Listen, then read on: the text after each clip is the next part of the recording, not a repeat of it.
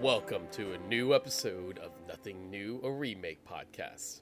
On my side of the village, I'm host Justin Keyson of the Keyson clan, and I don't particularly like the other side of the village, who has...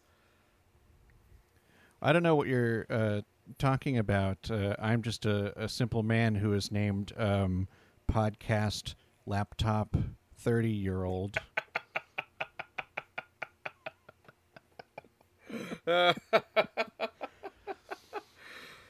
Well, Podcast Laptop 30-year-old. I can't do this. This is too ridiculous. On today's episode of Nothing New, we are actually going to be tackling kind of one of the most famous, well-known remakes, but kind of funny because one technically may not actually be quite the remake the way you think it is, legality-wise. Mm-hmm. But nonetheless, it's two very iconic films with two very iconic leads, directed by two very iconic directors. We, of course, are going to be talking about Yojimbo from 1961. And Fistful of Dollars from 1964. Woo! Wow. This is a big one. Yeah, huge. I'm really feeling it this time. Right. No, this is one of those I almost feel like you and me, like, this is one of those where it's like we had this in the back pocket to eventually do, and like didn't want to pull the trigger on it yet, but we did feel like now's the time to finally dive into this one. And yeah, I'm excited. Like this is definitely one of those where I'm actually really looking forward to, like, I'm looking forward to doing this episode, truthfully, you know? And I do think this is one of the more, well, I think we'll get into some of it when we talk about Fistful of Dollars, but this is, I think, one of the more classic remakes that people don't realize, and then once they do, it kind of opens up a whole new world of cinema to them. Yes. You know, where people will start with the film that we'll be talking about in the second half, and when they realize there was a film that it is more or less based on, they go, "Oh, well, now I got to watch that." It's just like it's a really interesting kind of experience that I feel like this is how a lot of people come to Yojimbo, is through Fistful of Dollars, and I think that is basically how I came to it. How about you, Justin? How did you come to know about Yojimbo? So believe it or not, it's almost like I guess I should. It's kind of like connected to our Patreon episode. Hilariously enough, without spoiling our Patreon episode quite yet, I will say that I saw the trailer to our Patreon episode, in which my brother saw me watching the trailer and went, "That's just a remake of Yojimbo." And I'll put more thoughts on that in our Patreon, but that is the first time I've heard of the film Yojimbo. Wow.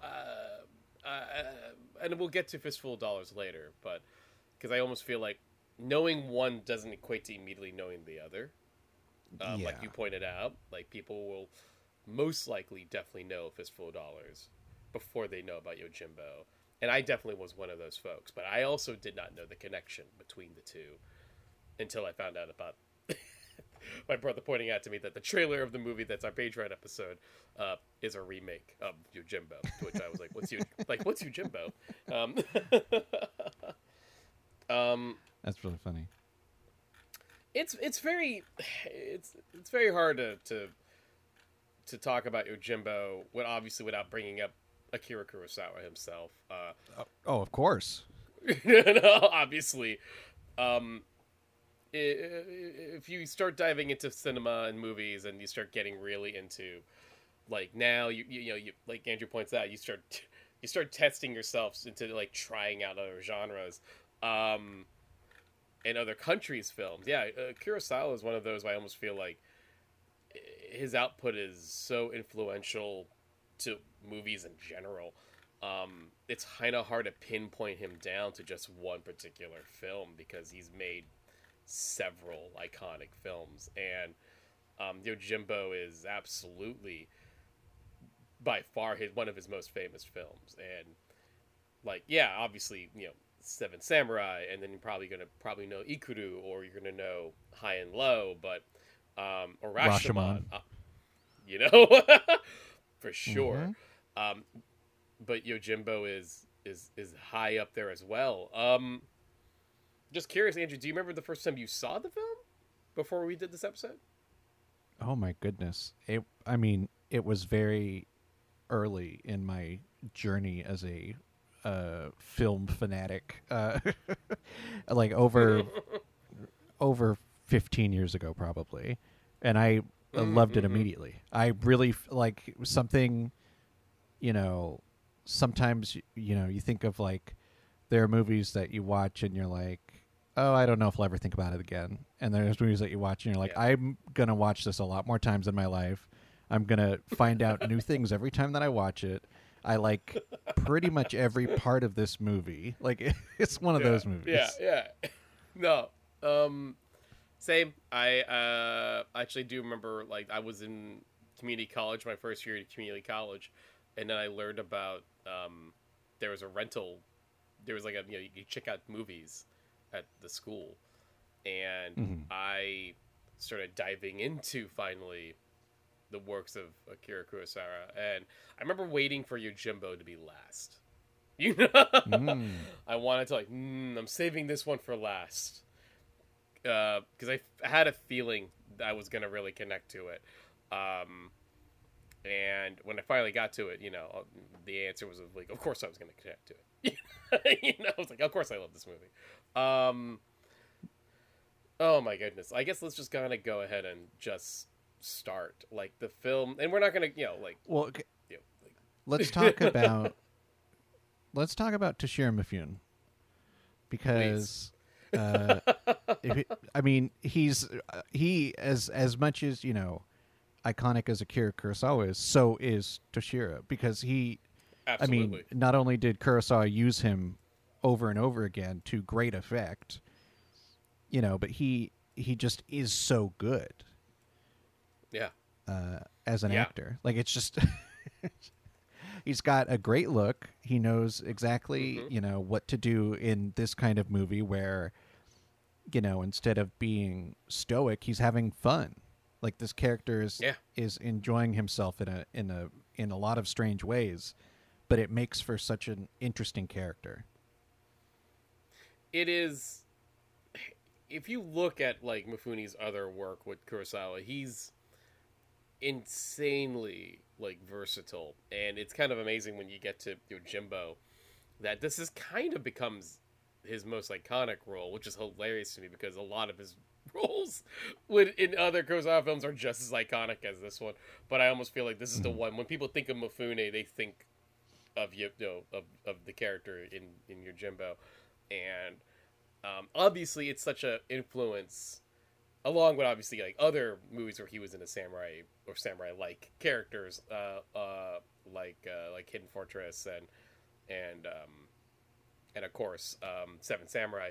That when Lucas offered a Star Wars role to Mifune back in right when he was developing Star Wars, and there's so much of Kurosawa in Star Wars, it does make sense to me that George Lucas as a nerd, as a film nerd, would go, I'm just gonna try, I'm gonna go for it, I'm gonna ask Mifune to try to be in it, and he did turn it down. And I always wonder about that alternate universe where he didn't. Like, I'm always curious about that. Like, that'd be cool. Whether like, I apparently I'm not sure how correct this is in terms of Wikipedia, but apparently Wikipedia says that like Lucas offered him both Vader and Kenobi. I definitely know about Kenobi, and I I dream of what that would have been like. And nothing against, obviously, Alec Guinness, because obviously Alec Guinness is amazing, but I dream about what Mifune as Kenobi would have been, you know? I believe the story itself comes from his daughter, so... Yes. I mean, whether or not, how much she knew or what the, how close he was to actually getting it or accepting it, we have to take her word for it, but... It's definitely, definitely fascinating. Mm-hmm. And yeah, when you look at this film, you can kind of see, like, oh yeah, I could see, like, duh. Yeah, you can see where Lucas took the inspiration and turned, like, this world into something that we would know fairly well with Star Wars. And that's the last time I'm going to be mentioning Star Wars. We're going to talk about now just Yojimbo. Here's the thing, like, one of the great things I love personally about this movie is just, it's very, just kind of the energy, it's the energy and, like, the attitude it starts with. You just see the back of his head as he's walking down, and then you get that amazing score from Masaharu Sato that just, this is the vibe, this is the tone. The music, I'm so, like, taken aback, like, it's so good. Every time that I watch the movie, I get it stuck in my head. It's, like, catchy. It fits. It's weirdly like modern for the time. It's kind of jazzy, you know, but it also fits. It fits the weird. I mean, this is supposed to be set during the Edo period. So it's kind of like it shouldn't sound modern, but it fits so well. So well. Really perfect. I think here's the thing. I remember, like, for film school, we watched, like, the first 10 minutes of the movie. And my film school teacher goes, like, nothing really tells you the tone of the world than seeing a dog with a person's hand in his mouth. Yeah. Nothing really tells you more than go, hey, you should probably leave. You should probably not be here for a bit. And I mean, the beginning where there's, like, a lot of information, kind of.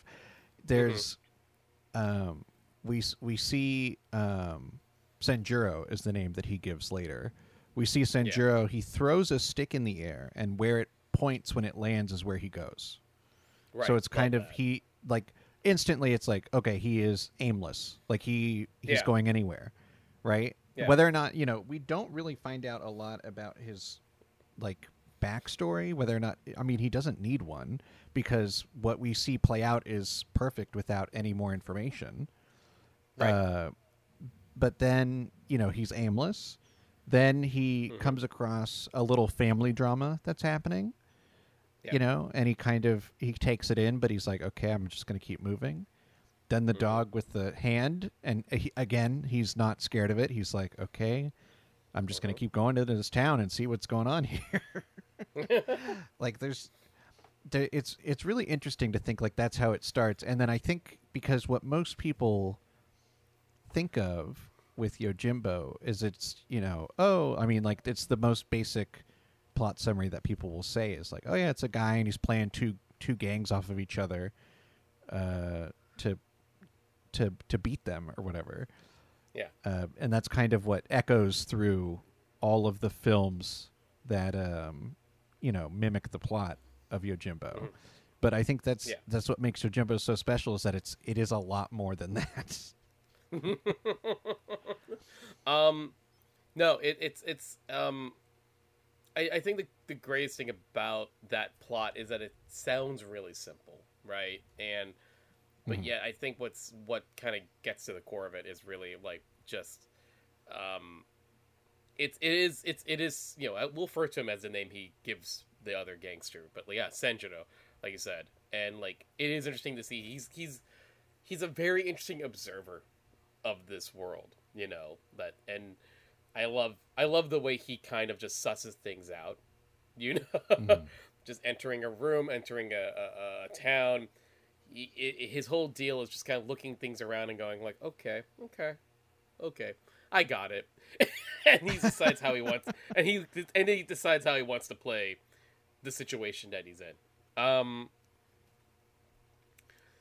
So it's funny because we're gonna have to talk about several characters on repeat because they do kind of tend to come back. Yeah. Not in terms of this movie per se, but in terms of how they return in the other film. So of course we do have Gonji, who's the tavern owner. And he's kind of almost like Mr. Infodump when Sanjiro shows up. He's like, I'm here to be. He's there to basically go like, we have one gangster here, we have another gangsters here. They hate each other. It sucks here. Everyone dies. You should probably leave. You know. And he's played by Ichiro Tono. There's also, and I can't find the name of this actor, but there's also essentially kind of no, am I mixing it up? Was there a coffin? There was a coffin maker here too. Yeah. Yes. He has a very small role. He's mostly the bell ringer, the town constable, Hensuke, played by Ikio Sawamura.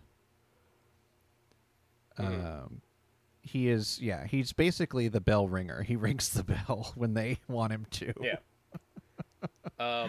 And there is the coffin maker. Yes. Who's that's just who he's called. He's just a coffin maker, and he's played by Atsushi Watanabe.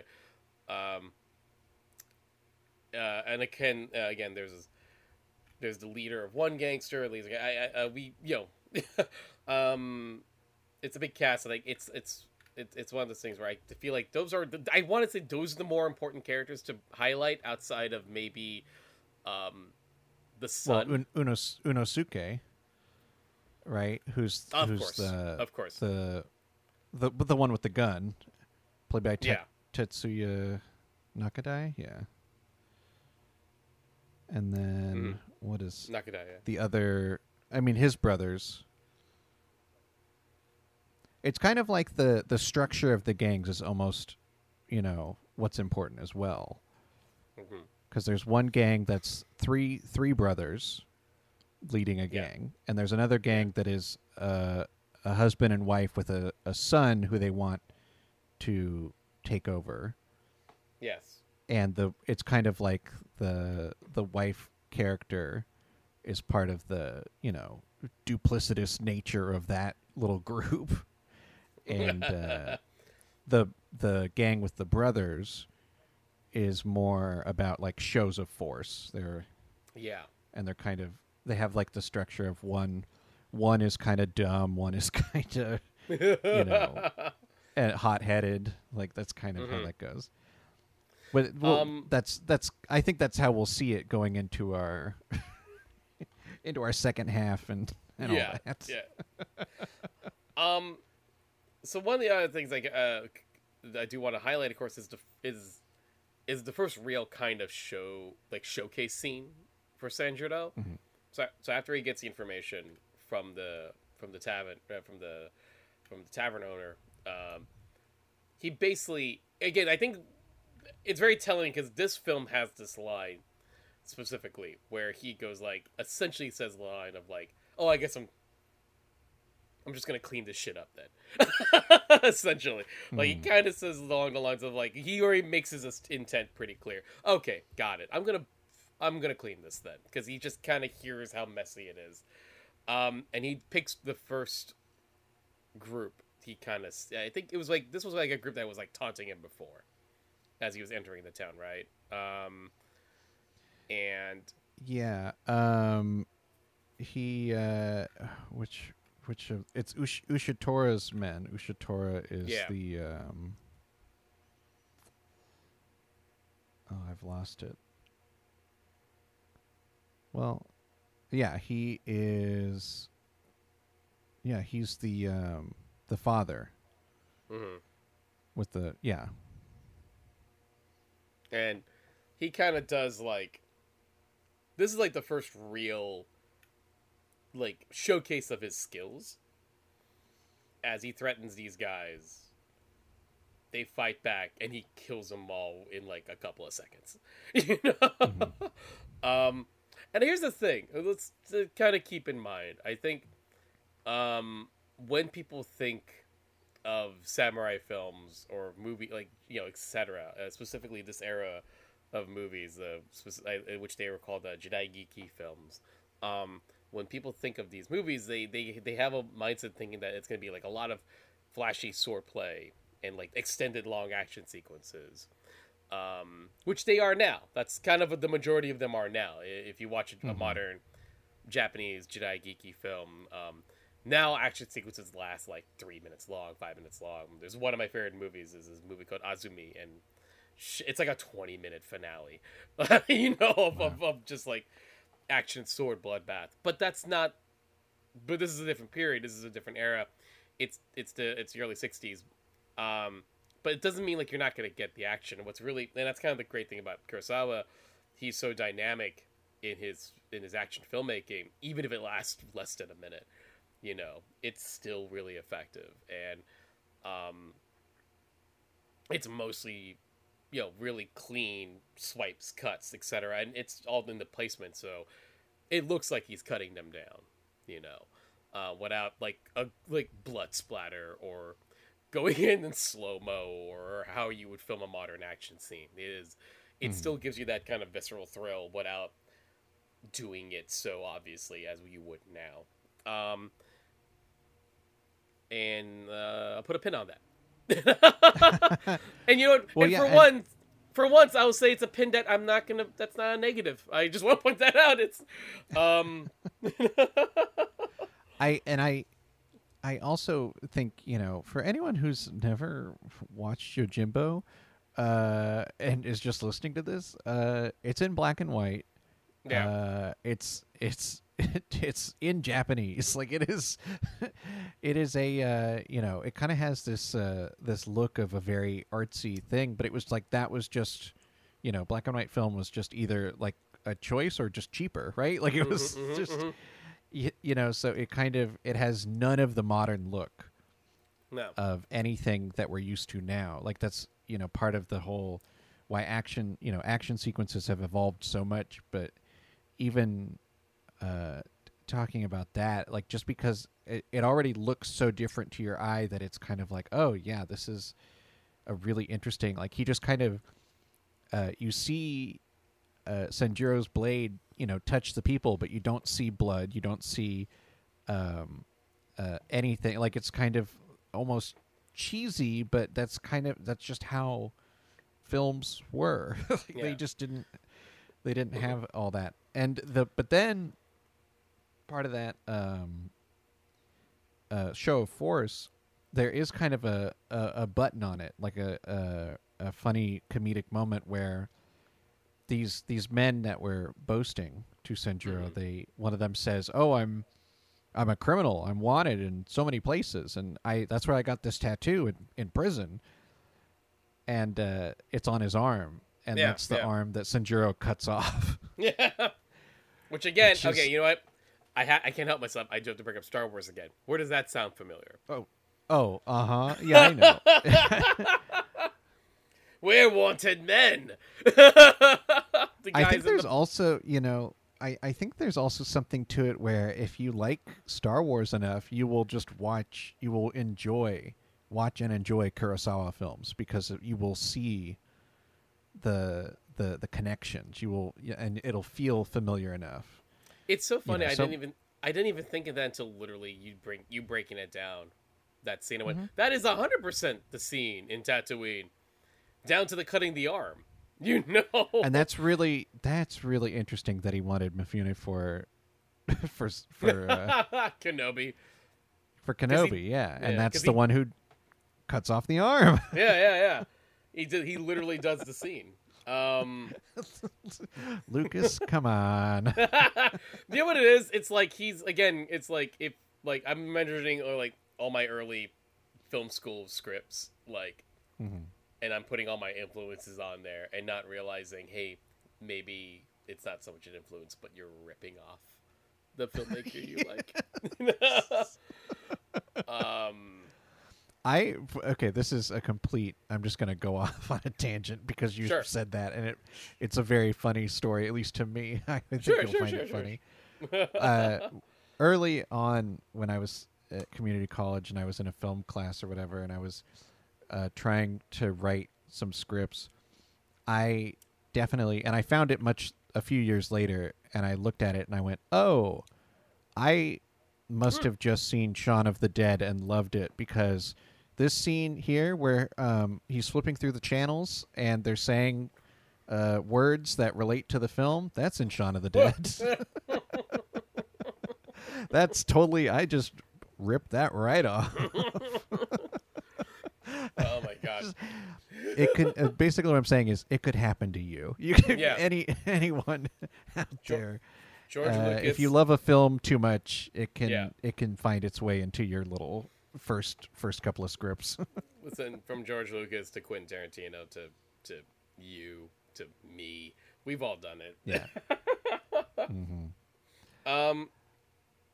I want to talk about something that I think, I mean, other than the plot, because there's a lot going on with the plot, but I want to talk about Sanjuro as a character. Yeah. Okay. Right? Because he is specifically, he's a Ronin. He is a samurai without a master. Yeah. Which I on this watch I was really thinking about, part of what makes this movie work is that in this time period, right? Isn't it thought, like samurai have a code of honor or something like that.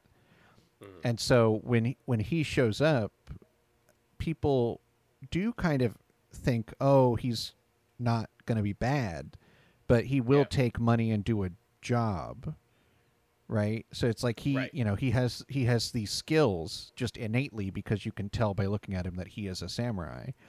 Right. But I was wondering if part of him being a Ronin, I mean, as I said, it's good that we don't get his backstory, but I like that they don't tell us so that we can almost think, well, what happened to his master? Why is he wandering, with no purpose at all? Is he still upholding the code of a samurai? Does he still have honor? And this movie does reveal a lot of that, but I think in ways that are different than maybe one would expect, because there is the subplot involving the woman who has been stolen in a card game or whatever. Like, right. Yeah. No, I just wonder. I mean, do you think, the way that he's going about taking out these gangs? Do you think when he starts it, is it about honor or is it about like proving himself? Like, is it boastful? Ooh, interesting. That's a good question. That's a very good question. That's a good. Yeah. Wow. Hold on. I never even thought of that. That's a really good point. Because there's a line, right? Like, if it means honor, then he's coming into, like, the way, that's the thing, right? Like I said, like he comes in, here's the situation, and it sounds like he's doing it for justice. He is literally cleaning up. He's gonna clean up the town, and the answer is like, well, I'm gonna fuck with one group, and I'm gonna fuck with the other group, and then at the end of the day, they both should be gone. So that sounds like honor and justice to a certain degree. It sounds like justice, truthfully, but but if he's a masterless samurai, that's a very interesting point. That is this something to prove? Because then what happened to him before? That's something I didn't consider or think about. And because here's the thing, right? Like, he's not taking credit for anything he's doing. He'd rather not. He's fully anonymous. He the name that he gives, as we're calling him, Sanjuro, is the joke in the movie is that when he is asked his name, he looks out a window and says his name translates to what he is seeing out the window and his age. Right. Yeah. Yeah. So no,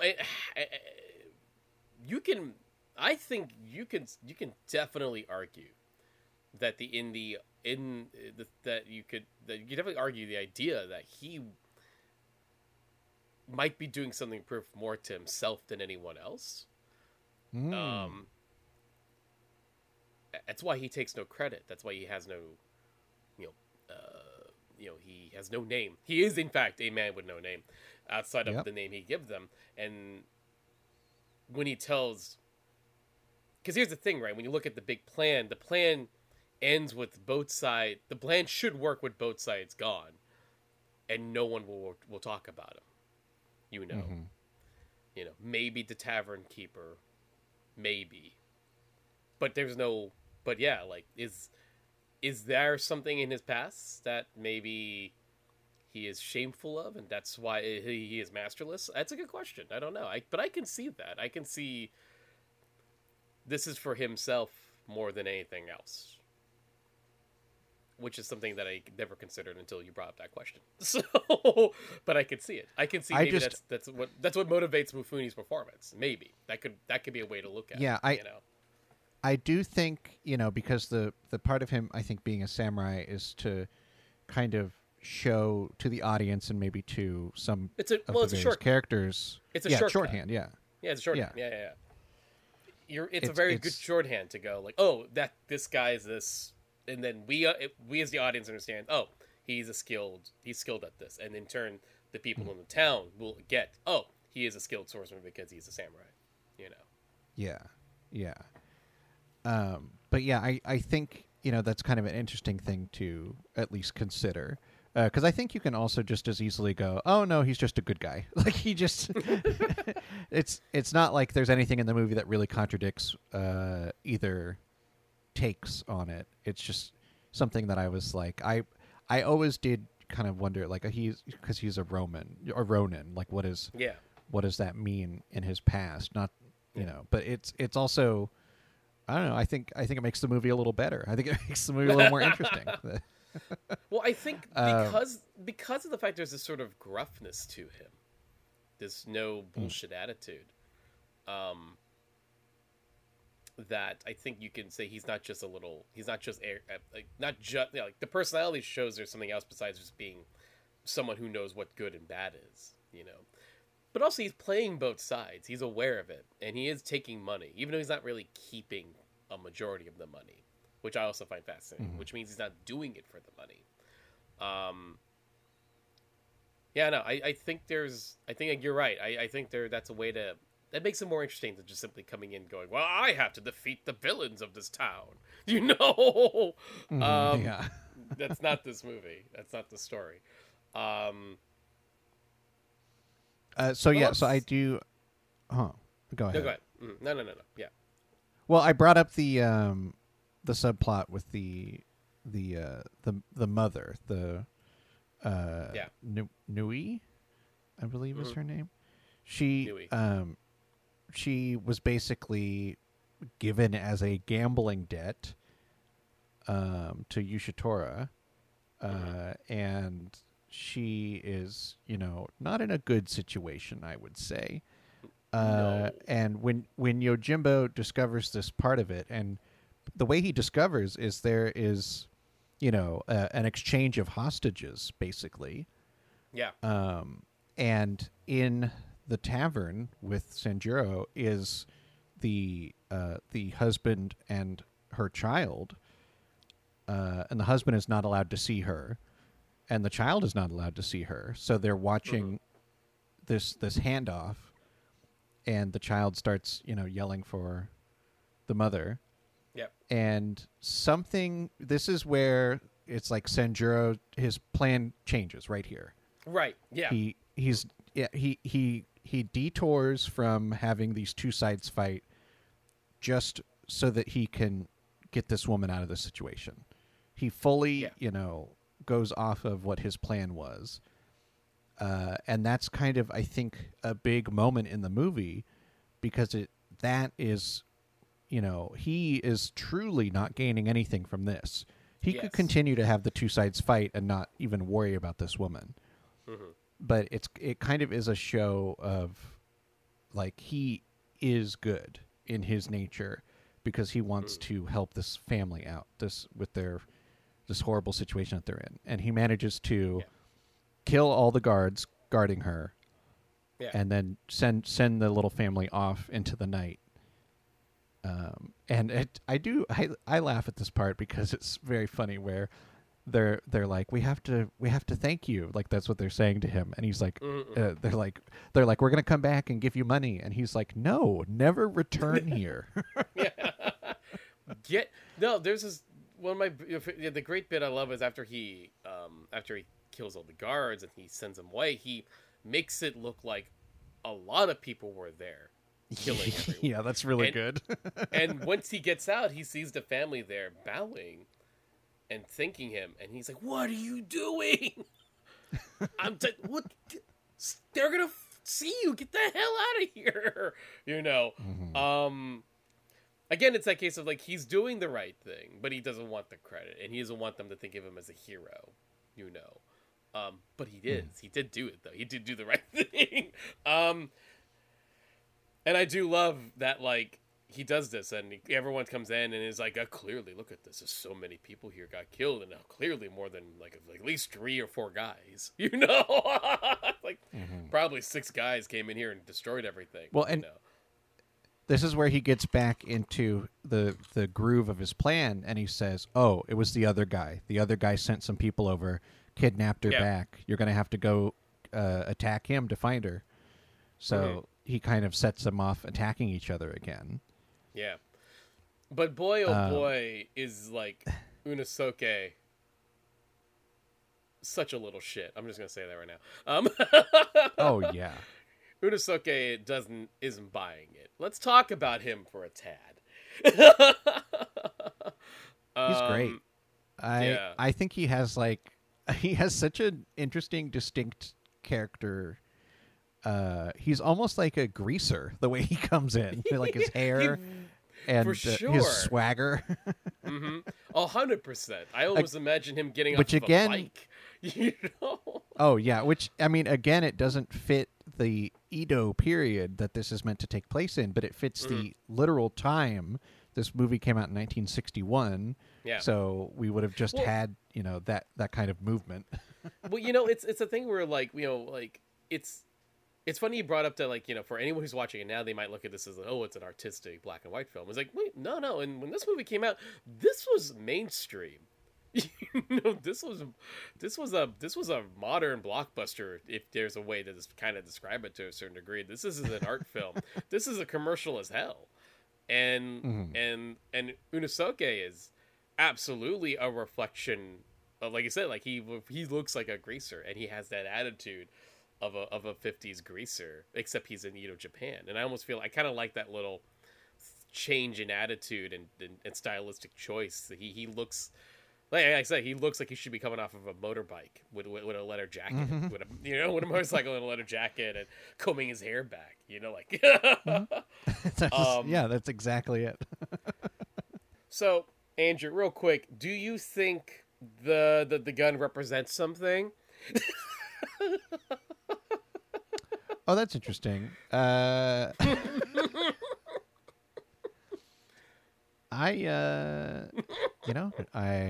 never thought about that. But it definitely is more, I mean, it plays into his final moments where he's like, I just don't feel complete without it. Yeah. Yeah. Yeah. Okay. Yeah. All right. Yeah. I usually associate the way he holds the gun and using that gun as his main personality trait and skill set as a representation of something. Anyway, that's, you're onto something, I think. What I'll say, what I like about this is that we have a man who is very skilled with a sword. Yeah. Sanjuro is, I mean, they say it at the end, when he doesn't have a sword, he's nothing. And then once there's that in that final little sequence, and the coffin maker brings him a dead man's sword, and he's like, it's bad luck, but I know you need it. And he has that sword, and he just kind of, it's like he powers up in that moment. Like, this is you give Sanjuro a sword and he can do anything. And then, how can you, well, how can you beat a guy with a sword? Oh, well, what if a guy had a gun? Like, that's kind of how this movie works. Right. Right. Where it's like he is not, Sanjuro doesn't have supernatural powers with the sword, so it's not like he can slice the bullet in two or anything. So it is kind of like you can give any person a gun, but then this is a man who, as you said, he's made his whole personality this gun. Yeah. Like he loves holding it, using it, showing it off, spinning it around. He likes to shoot anything and everything. Like he shoots the bell. He shoots the ground a lot. He shoots everything. He reacts to it. Yeah. He reacts with it. He reacts as if it's his eyeballs. There's like little detail in the farmhouse where they kept the young woman, and like a little bit of rice falls out, and he points the gun at the rice file. It's like. That's his whole life. His whole the gun is him, and he is the gun. Yeah. So it kind of it has to build to this moment of how is Sanjuro going to overcome this? Yeah. He can overcome a lot of different things. He can sheer numbers against him. He can pretty much overcome that. Getting beat to within an inch of his life, he can outthink his way out of that situation sure. For sure. But getting shot is something he doesn't want to try. Right. Because he is still a human being. And I think that's the great thing about him getting beaten up to the breadth, to the inch of his life, is a reminder of that. I actually really love that. It shows he is fallible. It shows that he can't be on top of it completely, and it's at the right moment where he thinks he's back in control of the situation after he kind of detoured to help the family, but then that also sadly led into him getting caught, getting beat up to the inch of his life, and having to find a way to escape before they fully kill him. And I love how he escapes. I love how he escapes. It's so simple. Yeah. He's kept in a little like storehouse or whatever. So when the two guards go to, I don't know, get a snack or something, he just hops into a box. And they go looking for him, and they leave the door open, and out he goes. I legitimately love when like after they kind of sneak him out, and the dumb brother inadvertently helps them with that. When he comes out of his like kind of hiding spot, whatever, he's got this messed up face, and he's smiling, and the tavern keeper's like, "Don't do that. That just that just creeps me out even more." But sadly, it is because of the tavern keeper getting caught in the situation. He's now like he got caught, and it's clear because he's been helping Sanjuro get healed up. Now Sanjuro has to come back and save him.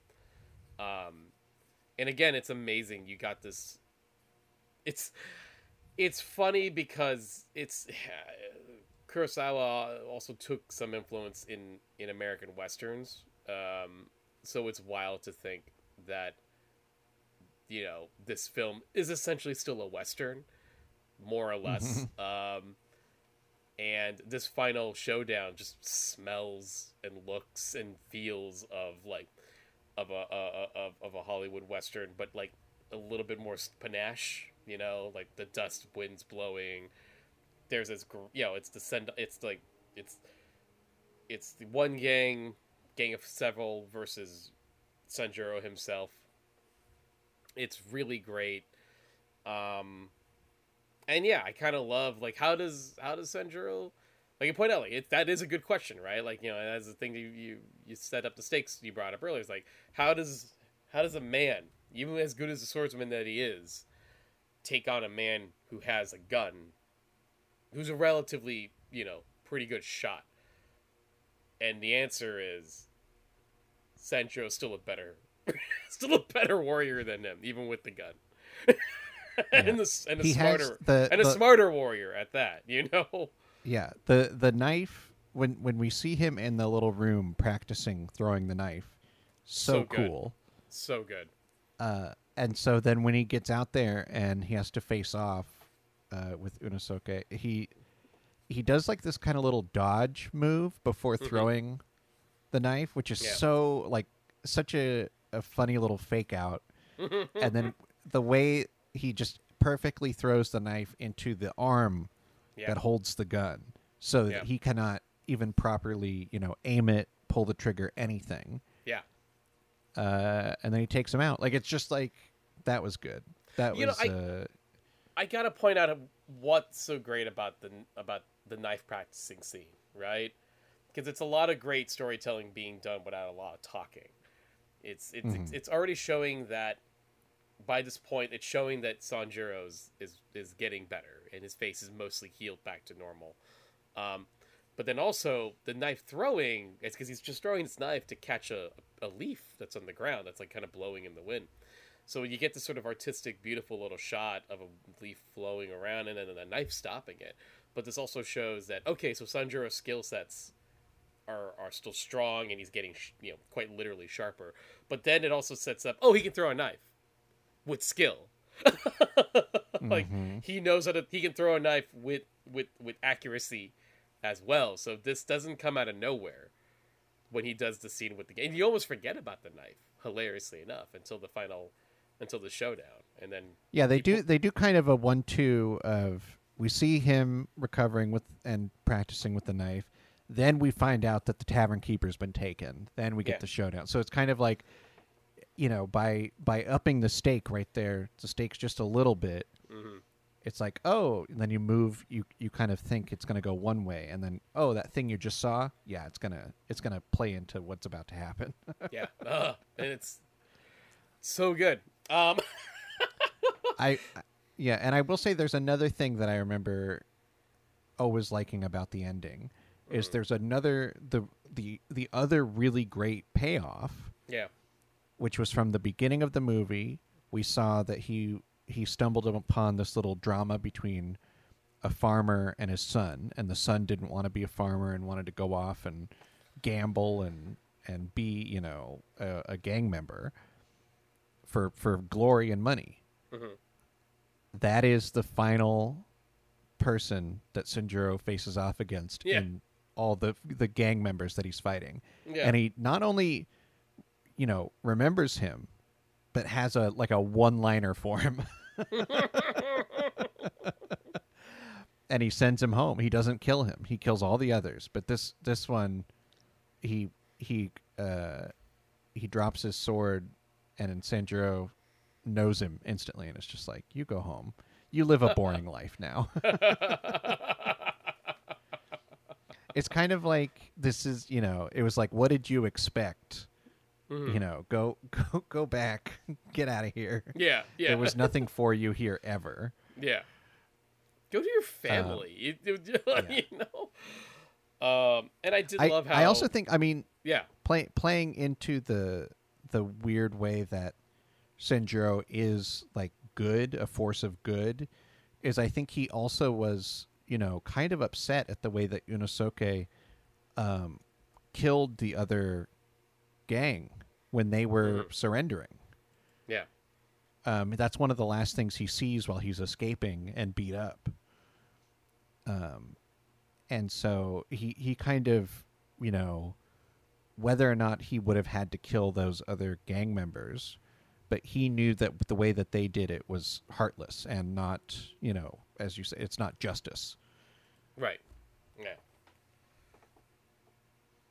I also do like just how very simply the movie ends. After all of this, the only people really left in the town is Gonji and the coffin maker, and Sanjuro does one more act, which is just cut Gonji free, turns around, and literally that's it. The movie ends, the music rises, and that's it. There's no real kind of soliloquy or anything or about man. It's like, no, his job's done. He did what he accomplished, and he moves on, and then the movie ends. I just kind of love that. That's it. That's the end of Yojimbo. You know? Mm-hmm. It's great. Yeah. Yeah. I might say, like, of all the other Kurosawa films I've watched, this... Because here's the thing, like, Seven Samurai, I think, is fantastic. It's also 3 hours-ish long. So I can understand maybe somebody feeling a little intimidated by that. And, you know, I'm not going to go through every single film, but, like, yeah, each film has their own kind of, you know, greatness. But I will say that, like, if you want, like, I want to try Kurosawa. I do want to try Kurosawa. You don't have to be like me. I could say, go ahead and start with this. This is a pretty good gateway Kurosawa film to try out, because I think it gets you all the stuff that people like about his work. It gives you Mifune, even gives you some of his other players, you know, some of his other actors you would see, like Takashi Shimura, who's in this movie as well. He's the sake, you know, owner. He's also in Rashomon, the lead in Ikuru, Seven Samurai, and also Godzilla, FYI. He's in this too, and so it's like you get a couple of Mifune's regular day players, and you also get, like, you know, you get Mifune, Kurosawa's day, you know, folks, and then you also get Mifune in his kind of like his glory. FYI, I did feel a little bad about myself, because there's at one point they were saying, like, "Oh, you're almost pushing 40," and I'm like, "God damn it!" I just turned 38. I don't look a thing like Mifune.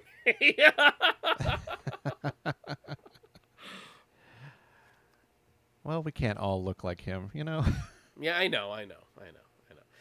It's, just wow. That was one of those, like, I am getting old. Anyway. So yeah, no, I could say this is a good one to start with. It's under 2 hours. You get everything. And if you like Kurosawa after watching Yojimbo, or you loved Yojimbo, I can't imagine for you to not keep going after that. Yeah, I think that is good advice. I also think it's just a good movie. I think just everyone would have a good time watching it, whether or not they want to, you know, delve deeper into Japanese cinema. It is just a really good, on its face movie. Yeah. Where, like, you can just the skill of it, as simple as so much of it is, it shows so much, and is just really cool and good. Yeah. Okay, so after the break, we're going to come back and we're going to look at another iconic performance from another iconic director again, and see how that pair holds up against this film that clearly me and Andrew really love. So, take a little break. I'll be right back.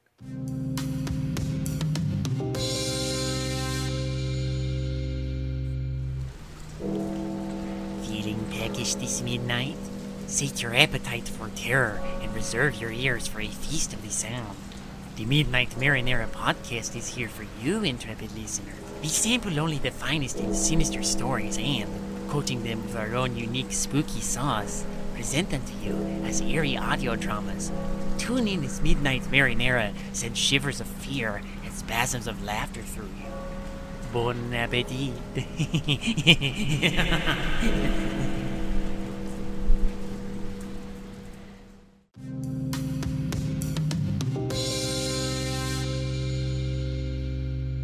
Before we put down our swords and pick up our pistols, let's have a little moment and talk about Patreon. That's right. We have a Patreon, patreon.com/nothingnew, where you can join and get access to a whole feed of bonus episodes, where for every episode that we do here, we do another one over there. And usually it's linked in some way. And in fact, this is one of the months where it's another remake. And I'll just give you a little taste of it. Here's a little sample from that episode right now. So he'll decide to go ahead and give it a try and write and direct the film. But on the condition, I want to point this out, Andrew, on the condition that the film not be a Western. Mm-hmm. Interesting that he says that. Yeah. Okay. Yeah. He decided to do it as a 1930s gangster film using techniques of 1940s film noir, which I'm like, okay.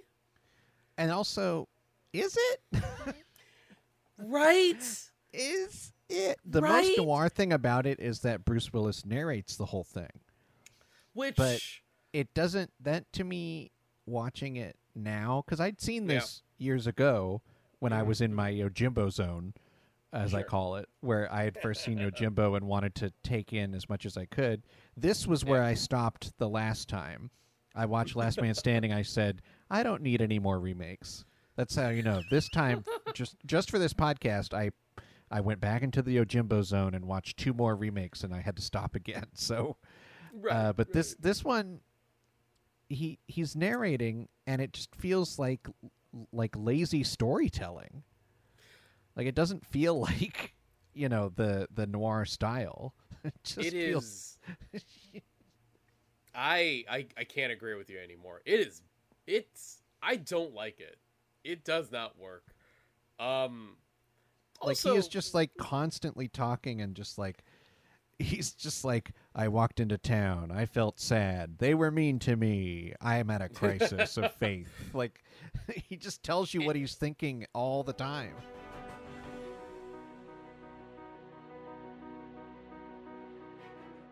Woo! All right. So for just $1, you get that episode and an archive of a bunch of episodes and content that we have collected for how many years? I don't even remember how many years we've had the Patreon at this point. So there's a lot of extra stuff on there. And then don't forget, for a little extra more, you can actually control the show for a little bit and tell us what to talk about, what remake and what original film to discuss on your dollar, your dime, because we're here to please. So, once again, for Patreon, though, at the minimum, all we ask is for $1, and you get a lot of extra episodes and content, including that episode right there. But we are moving on. We are in Edo, Japan, circa 1961. And once again, we are still in the 60s. This time, 1964. And this film... Well, hold on. I brought something out earlier. And I guess I want to bring it up now. Wow. I'm going to bring this up now. I pointed out something earlier that, yes, this is known... Once you find out this movie was a remake of Yojimbo, most folks know that as that, right? Okay, yes. These are... this film is a remake of Yojimbo. Here's the thing, though. Most folks don't actually know this, though.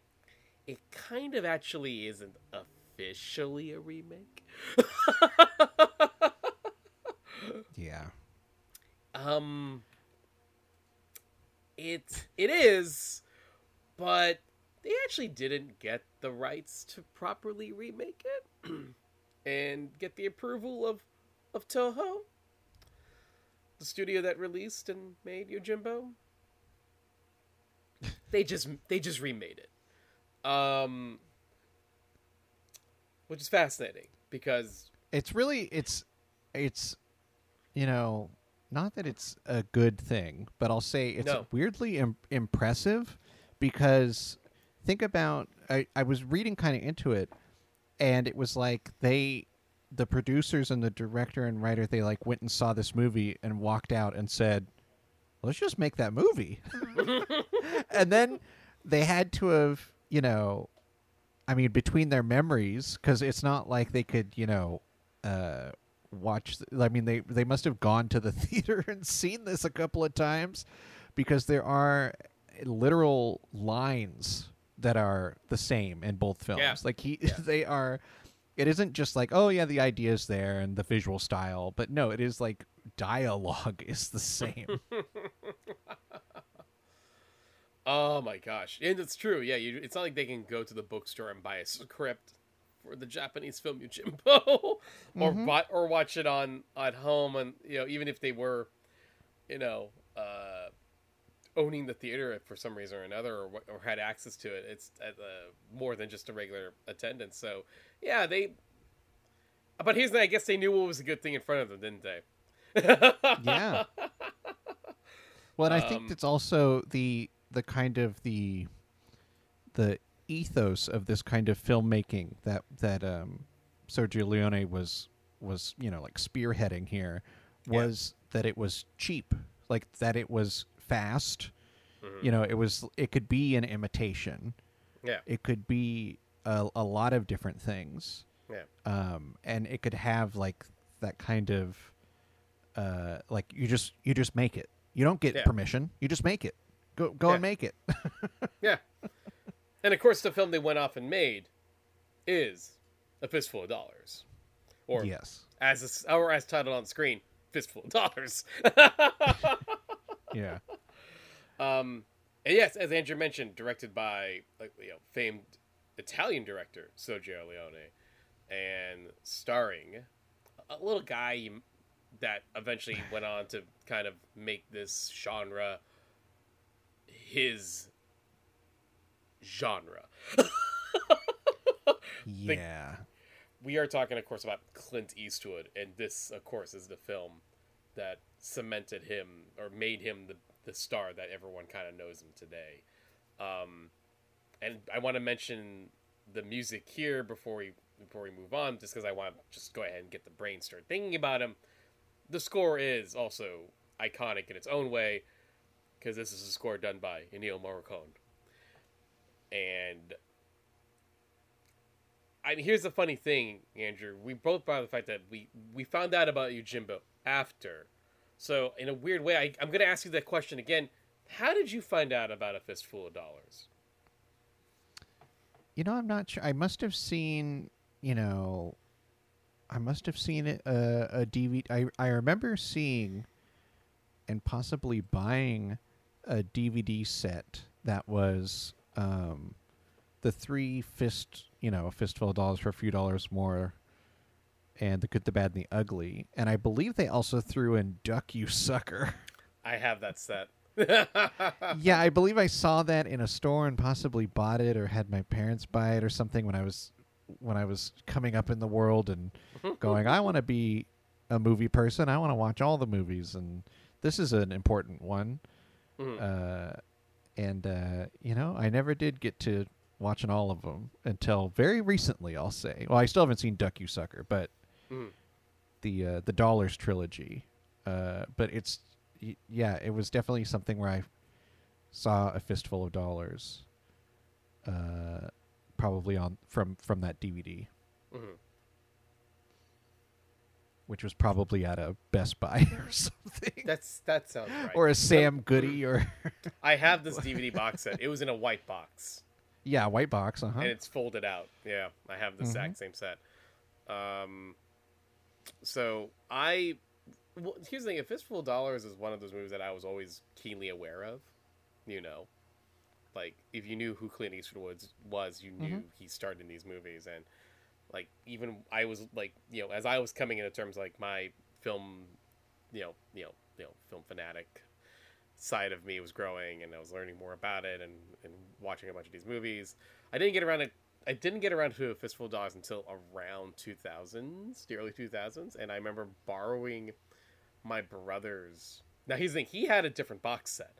He probably had the first DVD box set that only has the Dollars trilogy. And not the extended cuts except for A Fistful of Dollar.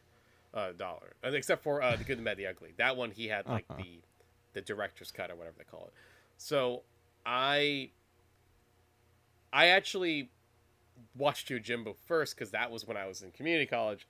So this was around the time, a little bit after that. So I finally got around to watching A Fistful of Dollars. And then I watched For a Few Dollars More, and then I watched Good and Bad, the Ugly. So here's the hilarious part, Andrew. I want to say this right now. When I watched A Fistful of Dollars, I actually remember thinking, I didn't like it as much as Yojimbo. Mm-hmm. That was my initial reaction. I was like, oh, I mean, yeah, okay, but it's just a Yojimbo, isn't it?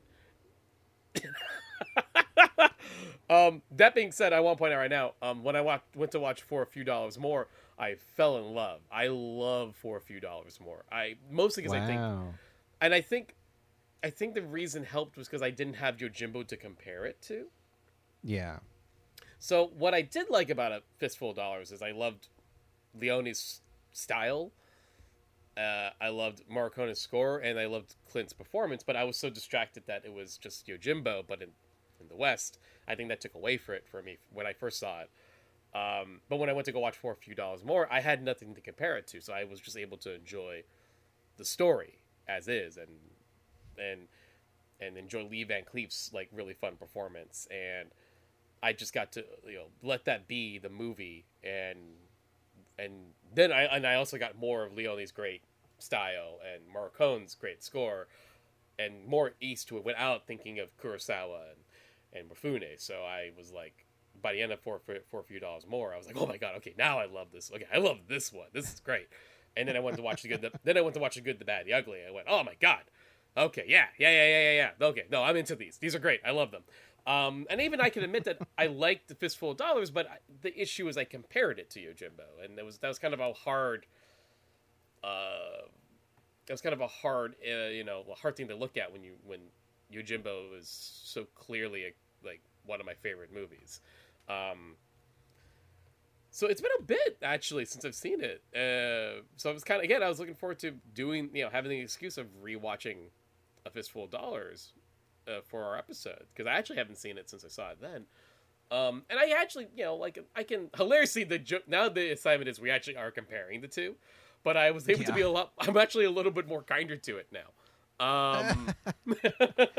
Yeah, I'll tell you, Justin, I was definitely one of those kind of annoying people in my early 20s where if someone did bring up A Fistful of Dollars, I would go, oh, and have you seen Yojimbo? Well, course. It's so much better. You should really watch Yojimbo. And it's just like, what? Just come on. We just all can, just deal with whatever. Like, yes, Yojimbo's really good and people should watch it, but it's not like, there's no need to be superior. It's right.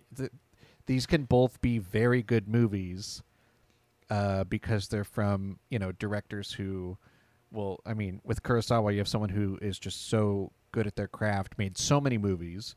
Yeah. And then with Sergio Leone, managed to, if not invent the genre, put such a stamp on it that it is forever altered and associated with him. It is. Yeah, absolutely.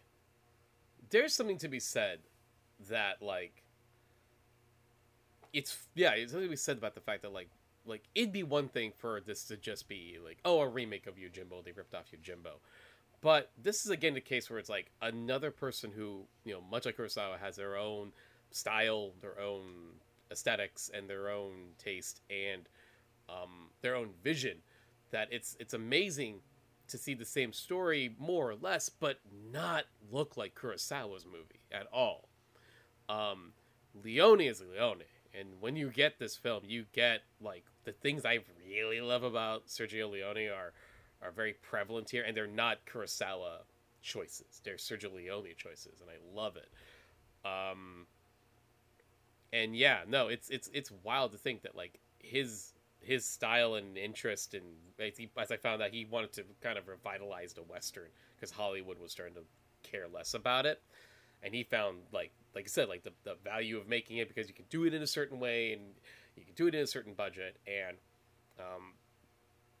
he found a way to just sort of take this genre and say it's mine. I will take this now. I will make this movie. I will make these kind of Western. I will make these kind of movies. And yeah, it's so like people think Leone, they think Western before they think of like anything else he has done or will do, and he's done plenty that's not a Western, but you're going to think of Western first when you think of Sergio Leone. And this movie was the first step, an important step too, and a very impactful step to get there. But let's talk Clint, Andrew. Oh, Clint. Oh my God. It's just his portrayal here is now, this is what you do to parody Eastwood. This performance. Yeah.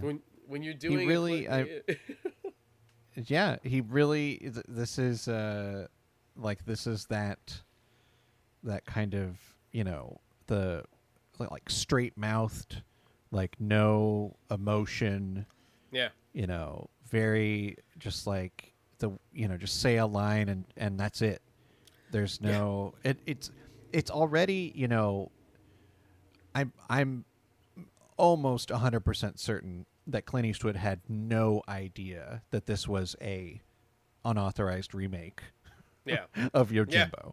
yeah, And so already, that means that he was never going to be looking at Mifune's performance and going, oh, what can I do different? What can I do better, worse, whatever? yeah, So he just does very much his own thing, which is that this character is kind of humorless, but in a way where he is, it's almost like, I don't know why this is the way I think of it. It's almost like he's a plumber, He comes in, he sees the mess, and he pulls up his pants and he goes, all right, to work I go. Like, it's not, he's not the way that Sanjuro, that character, would kind of get a little joy out of doing what he's doing. yeah, Or have a little fun in the middle of it. yeah. If the man with no name is having fun, if Clint Eastwood's character is having fun, he doesn't show it. Right. To say he's dry is like saying the Sahara has some sand, But I mean that in like a good way. It's a very, like you said, he does its own thing, and it's the opposite of what Toshiro does. And again, it's really great that he, when you, like I said, when you think when you do an Eastwood impression, your brain thinks, squint your eye a bit, kind of talk like this, and then act like you have something in your mouth. Maybe you have a cigar, maybe like a straw or something, and that's what you do, because that's the performance, and it's utterly convincing. I think, what was that? I was just reading this thing on Wikipedia. There were plenty of names of folks that they were trying to see who they can get, like Hollywood actors, to try to star in this thing. And then Richard Harrison was actually one actor that Leone tried to offer the role to, and Harrison apparently said Harrison had not, wasn't interested to do the film, but he did.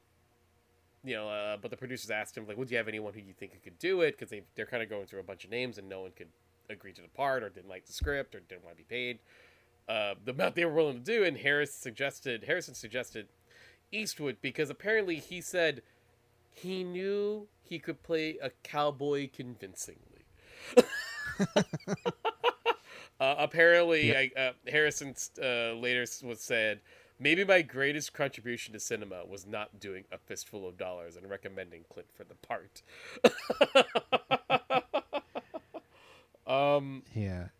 He was doing Rawhide, which was a TV Western, where he was playing the good guy, the white hat, as they call it, And right. So, it is kind of, when you look at what the man with no name is, he is not a samurai. He is not it is not shorthand for, he is kind of a force of vague good. Yeah. And, you don't look at him and go instantly, oh, he is skilled with his weapon. Right. He is kind of like just a wandering, troublemaker almost, you could say. Mm-hmm. So it's already has such a different energy at the beginning of this movie. Yeah, that's a really good point too. That's a very good point. He does come off as a troublemaker. Because I think that is a key point that I that I brought up earlier when Sanjuro says oh, okay, so this town needs to be cleaned up, right? And he's gonna do it. Whereas the man with no name comes into this town and does decide, okay, I'm just gonna screw with it Well, and he wants and he sees money. Like it's Yeah. there's he there's does. a lot of money to be made here. This is the opposite of Sanjuro. He does want the money. This is a job for him. This is a very big difference. It's funny because it's not even stated outright in the script that it's a different attitude. Again, it's purely on how Leone and Eastwood play it, the same way that Mifune and Kurosawa made the choices for his character. The choices that Leone and as Eastwood did to portray the Man with No Name, it's very clear in his performance, not in a lot of dialogue or in the script, that he's really, really doing this for money or that he has any, heroic tendencies.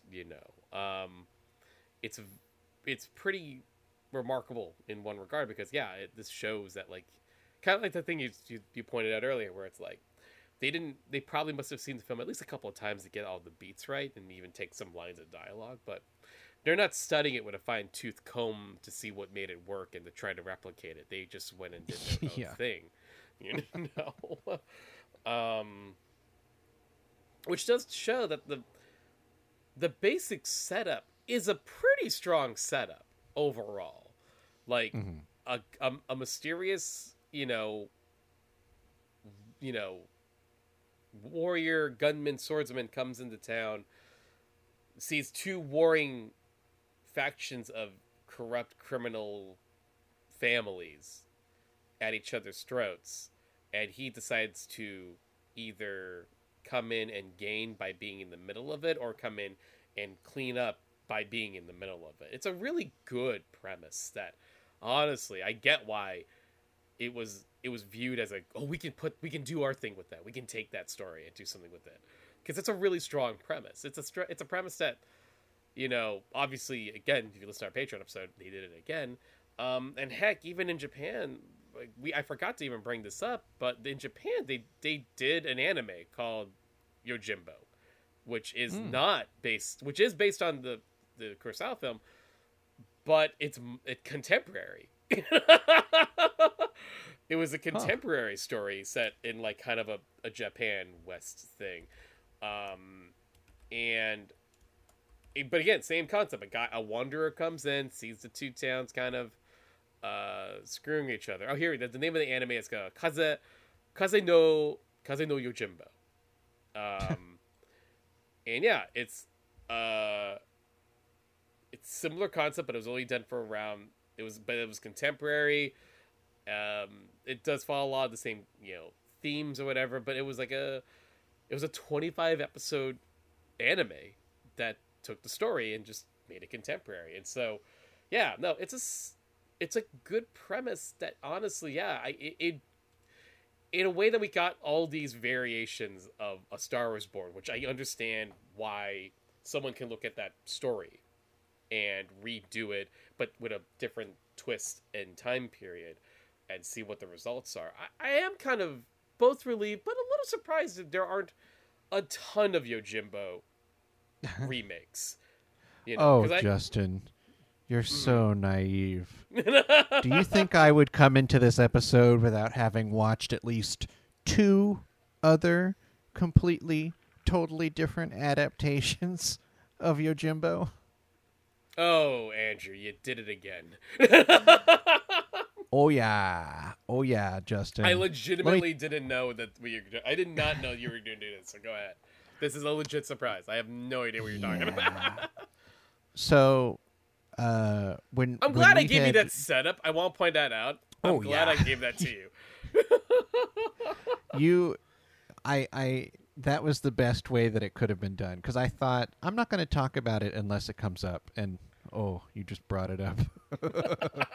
So there was when we first looked into how we were going to do this episode and what would be our Patreon episode, I had found some other films that were not as well known as what our Patreon episode is. And one of them is called The Warrior and the Sorceress, I believe. Okay. 1984 film? Yeah, tell me who the lead of that film is. You'll be pleasantly surprised. Oh no. Yeah. David Carradine. Yeah. This is one of the it's like a very cheap, I believe it was a TV movie somehow, maybe not. It looks like a TV movie is what I'll say. And it is basically Yojimbo. It has all of the same beats, but it's set in kind of a fantasy, but fantasy in that post-apocalyptic Mad Max way. Oh my god. But they do rely on a lot of sword and sorcery tropes rather than apocalyptic. But that is like the look and feel of the film. Is like, that this is 100 years after the bombs went off. Everyone put lion skins on their backs and picked up swords. Like, and the sorceress in question is the woman that is kidnapped and taken around. And she doesn't do any sorcery until the end, where she kind of enchants a sword. Okay. And that's pretty much all she does. And there is a man who is the human form of Jabba the Hutt, because he has a crocodile puppet companion. There's a lot going on in this movie, is what I'm trying to say. Can I point out that... Go ahead. Yeah. No, and point something out about Warrior and the Sorceress, because I'm about to move on to the next one. All right, I do want to point out what... Yeah, okay, so I was looking up the name of Carradine's character. Kane the Warrior. Mm-hmm. You know what his character name in Kung Fu was, yeah? Oh, was it also Kane? Kwai Chang Kane with a C. Oh, yeah. Oy. Oh yeah. Oy. There's Okay. I do have to say my favorite moment in The Warrior and the Sorceress, in that scene where the very first time that the stranger, the bodyguard, whatever you want to call him, gets the two groups about to fight, and then he reveals that he's not going to join one of them. Yeah. It was very clear that they didn't have a plan and nobody was trained on how to do fake fighting. And so the two groups literally get within an inch of each other with their swords raised, kind of go back and forth like a cartoon, and then say the two leaders shout truce and they run away. Like, it was very much... What? Yeah, What? there's a lot of ridiculous things in this movie. The other one that is of note, although I'll say it's much worse, is called Omega Doom. Justin, will you look up Omega Doom and tell me who the lead of that film is? I'll say this is a future setting with robots. Doom. I want to be clear. Doom as in DOOM. Yes. Yeah. Oh God. 1996. Doom. Rutger Hauer. I think. Do you see a pattern here? Oh boy, yeah, I do. So they kind of go. These ones go the more of the fistful of dollars route, where it is an actiony. It is like the guy like what Clint Eastwood became. It's like these are the also rans, And I'll tell you what makes Omega Doom so bad is that it's very clear that there's no script, or there are parts where perhaps Rutger Hauer just didn't want to speak. And so there's long stretches of silence while robots look at each other. And the robots are just people with robot parts hanging off of them. Do you know who directed this, by the way? Oh, yeah. It was Albert Pune, right? And he's the one who did the Captain America that we covered on Patreon years ago. Yeah, correct. It's not a good movie, and it's about robots. Robots are fighting. There are no guns, but the robots have killed almost all the humans, and so they're trying to find the last hidden cache of guns. And so these two groups of warring robots believe they know where the guns are, so they're staking out the area where they think it's at. That's why it's two gangs fighting there. It's really... Oh, my God. Yeah, and in The Warrior and the Sorceress, it was two rival factions fighting over the well. There's one well in the middle of their post-apocalyptic wasteland. So, yeah, it's Justin. It's been remade. I want to point out. First, I stand corrected. Second, I want to point out about Omega Doom in that it does not shock me, Andrew, as I'm looking at production history on this one, that Christopher Lambert was considered for the lead. Mm-hmm. I feel like I actually feel like it should have just been Christopher Lambert. Yeah, I can't speak to whether or not that would make it better, because it's just, that one is baffling in how bad it is. God. Anyway, back to Fistful of Dollars, which is clearly a better movie than these two namovies. But not even watching those two movies. I'm just gonna just call the shots and say this is a better movie than those two movies. For sure. What I want to say about A Fistful of Dollars is that it does. There is one narrative thing that it does that I think they were. They wanted to make a stronger narrative choice, and so at the beginning of A Fistful of Dollars, what we see, instead of a kind of little family drama as it was in Yojimbo, we actually see Clint Eastwood's character stumble upon a scuffle involving the woman Marisol in this film, who has been more or less kidnapped and forced into a life of some bad times. It's a little unclear, but it's more or less implied that she is like a sex object for one of the gang members. Right. And so it's, we see that at the start. We don't fully understand it, but we see a woman, being taken, and we see a man getting beaten up and a kid running away. So it's kind of, we get that right at the start, so that when it comes up later, we already are prepped for it. Yeah. And I think that's actually not a bad choice, honestly. I mean, here's the thing, right? Like, I love, like, the added kind of extra story of the random family in Yojimbo, and then how that ties up at the end. I do love that, but I actually do think that's actually not a bad. That this isn't a bad idea.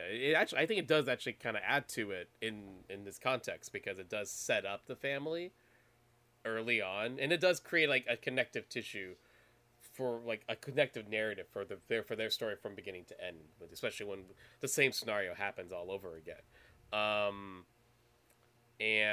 And I think they also combine, more or less, they combine characters in the idea that in A Fistful of Dollars, there's no mayor of the town, there's no sake maker, there's no it is just the gang leaders are the leaders. Yeah.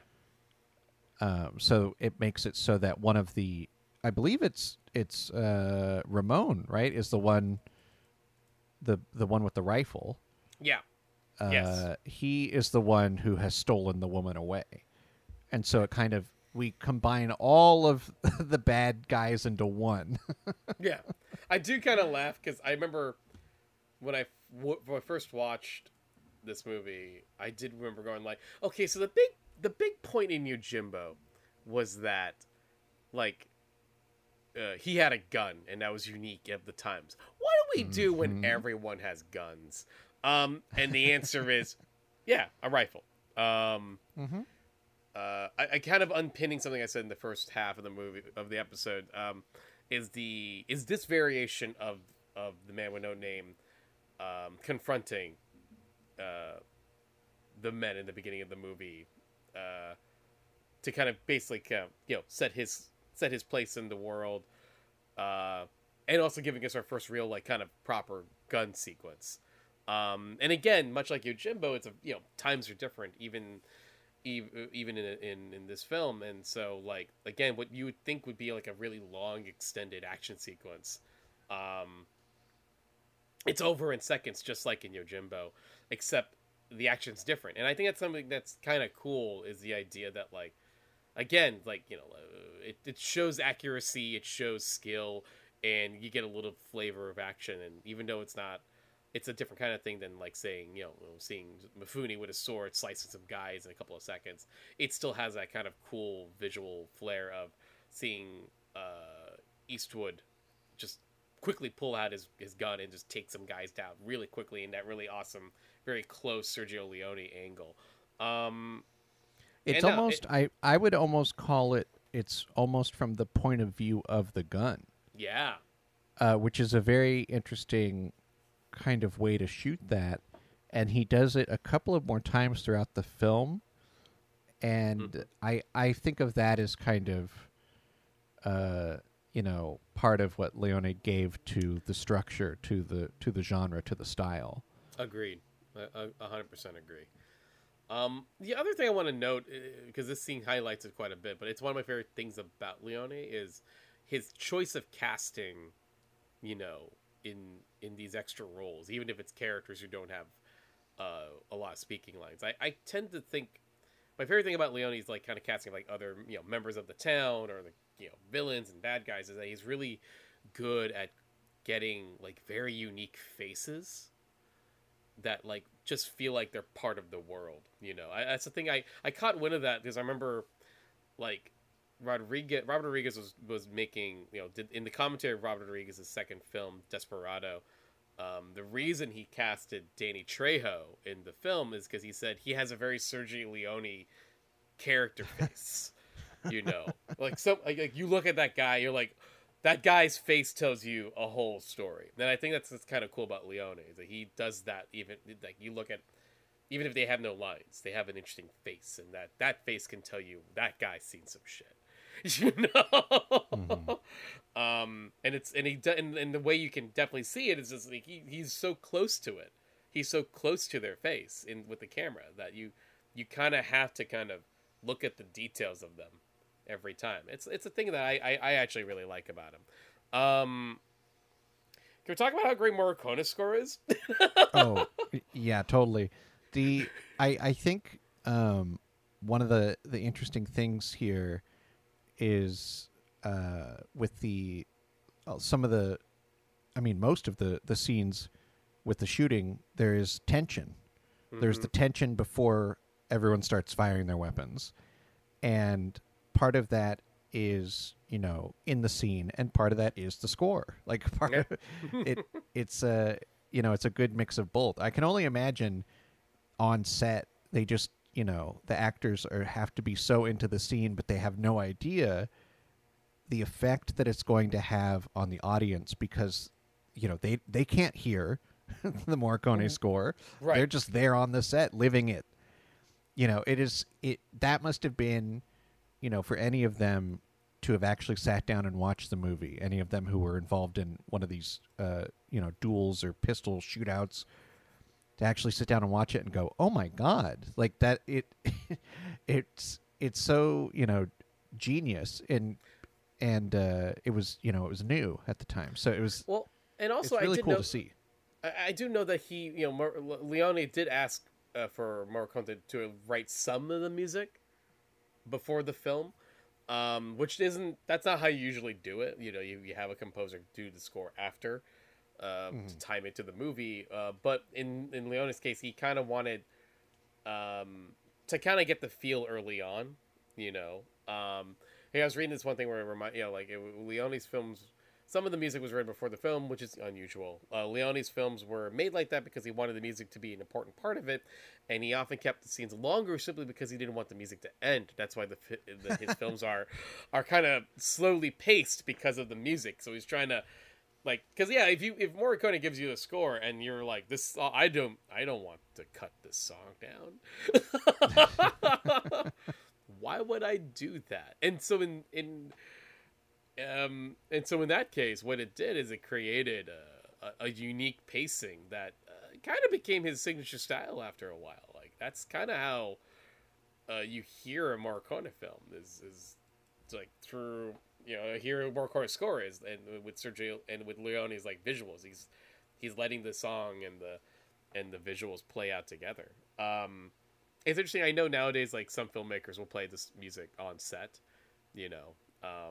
I know like James Gunn's pointed out plenty of times he's done that for his movies, where Yeah, not just the Guardians, not just like the Guardian soundtrack, because obviously, those are just songs those are songs that are existing. But his composer for the Guardians movies, and I think even for Suicide Squad, he had them do the score, some of the big score pieces before filming starts, so they can play it on set, and then the actors can kind of get into the headspace of, no, that's what the song is playing while you're cutting to us. You can kind of get the swagger down. I don't know if Leone did that, but if he had access and he had found a way to, he had the song early and he had a way to play it on set, I could imagine him doing the same thing, because I'm sure that helped informed some of the performances, because it does seem like everybody knows that they have to stand here and just like build the tension up, Yeah, especially given that it's pretty well known that he everything was dubbed, so he recorded without sound anyway. Yeah. So it wouldn't have mattered if he was somehow playing a song during a scene. He wouldn't have to worry about syncing it or anything. It would just because everyone had to dub their voices later anyway. Can I point out, Andrew, as a filmmaker, that to me sounds like madness doing it. Oh yeah. That's just like there's a part of me that like, because I hate recording audio when filming, because it's such like it's a time consuming thing. It has to be good, but it always takes time to make sure the audio is recording correctly. The idea to just go shoot it, just shoot, and then like, just so you can get the shots done is tempting in one regard, but then to go, okay, now everyone try to recreate your performances of that day in the mic while watching the footage. Well, the funny thing is, I also have always enjoyed the story that on Leone's sets, sometimes the actors would just be acting in whatever their native language was, whether or not they could understand each other. Yeah. And that was very apparent in several scenes. And I can only imagine, like, sitting there, watching this play out, where one person is speaking English and then the next person starts speaking German, and then then it's back to English, and it's as if they're having a conversation, sure, but neither of them truly knows what the other is saying. They're just going off of, the script beats, perhaps. Right. It must have been a really wild time. Like, Leone didn't speak English and Eastwood didn't speak Italian, so that's... Yeah. Yeah. That's already a challenge in and of itself, and the fact that they made two more films after this, Oh my gosh.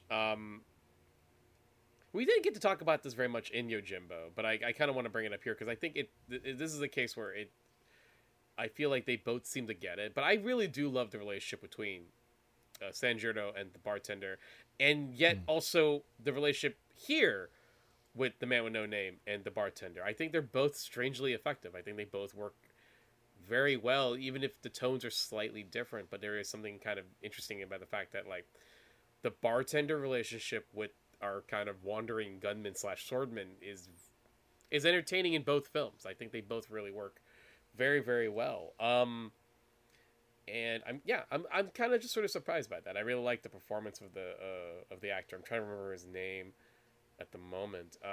But it also understood that that relationship is important to the movie. The man in no name needs that character to exist so he can understand where his place is, but also has someone to help him when the events happen the same exact way. He also gets caught. He also gets beaten up to a bloody pulp. And he also needs to escape and get help to get healed up before he can come back into town and finish the job.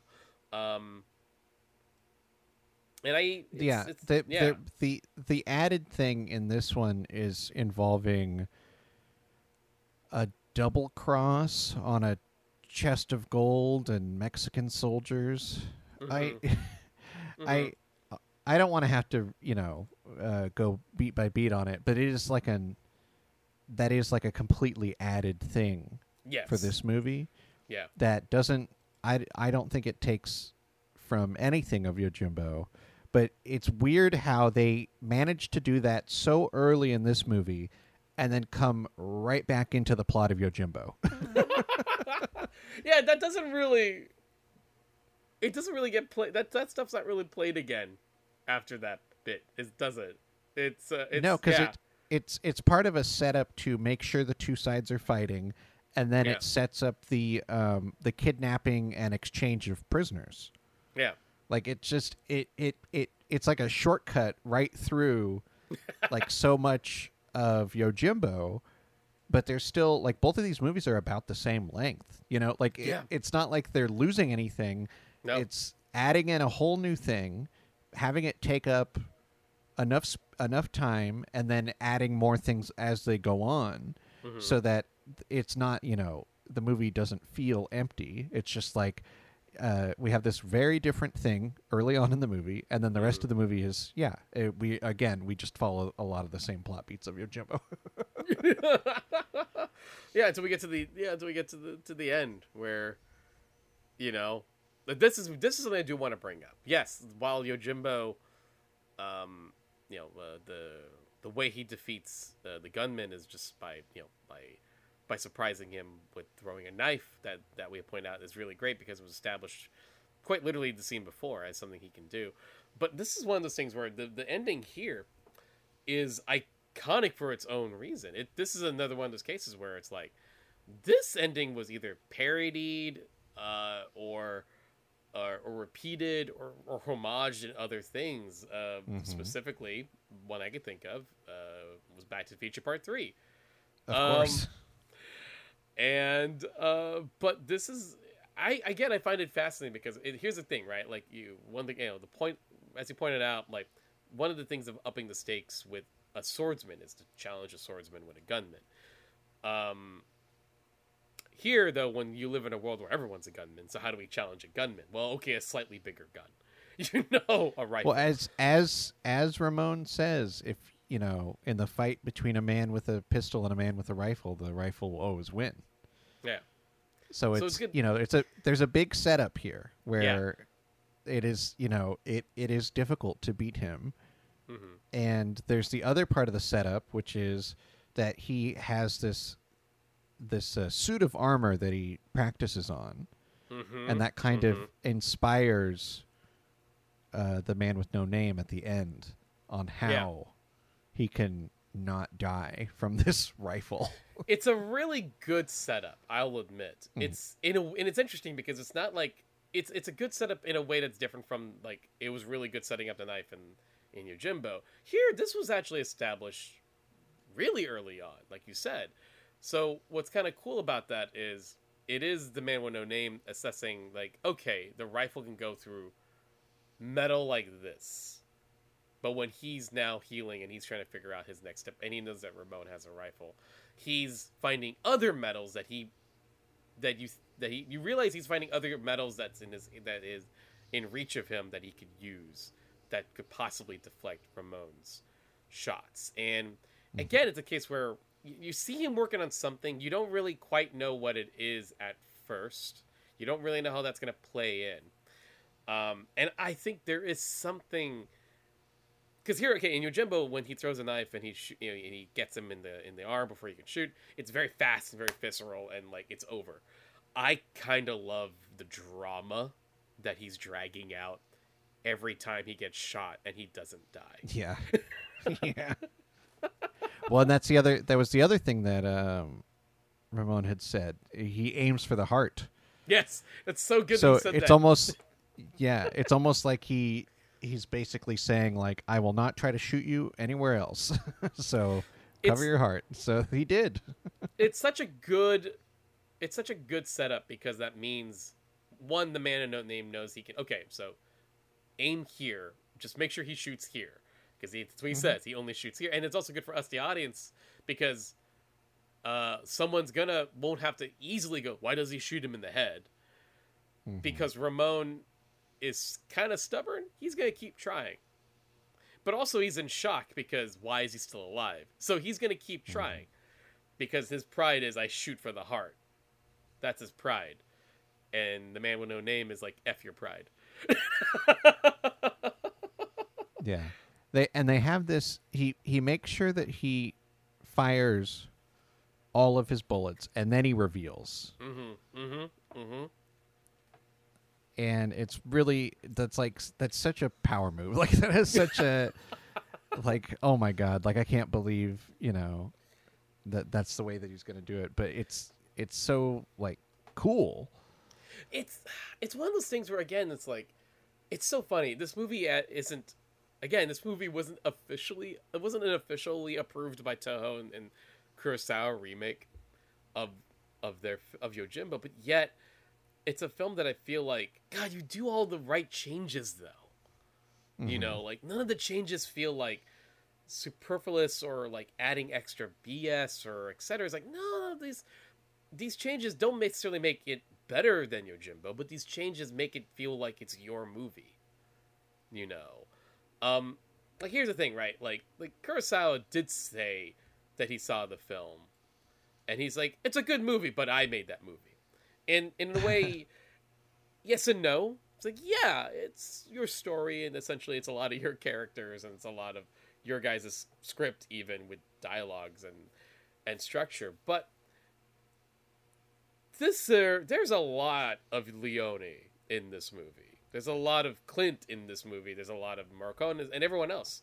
That's not just carbon copying Yojimbo.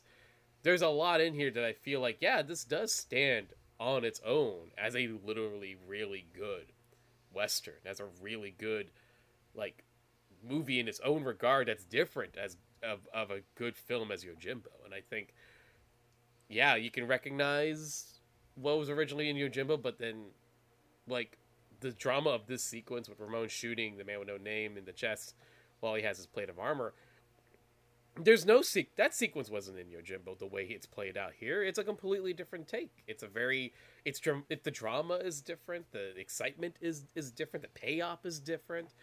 It doesn't go there in the same way as it did Yojimbo. I would argue this is what you do when you decide to remake a movie. It's like you see potential in the story, but you have your own take on it. You have your own way of approaching it and your own vision, but you see the potential of the story, that you see the other angles you can add and subtract and rework, but know what made that story work in the first place, Yeah, no one would ever watch Yojimbo and then watch A Fistful of Dollars and say, oh, well, that's nothing new.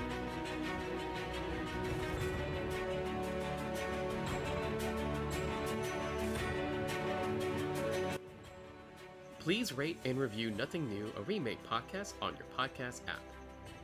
You can follow us on Instagram and Twitter at NothingNewPod. You can find us on Patreon at patreon.com/nothingnnew. Nothing New, a remake podcast, is part of the Benview Network. This podcast is a part of the Benview Network. You can find this and other podcasts like it at BenviewNetwork.com.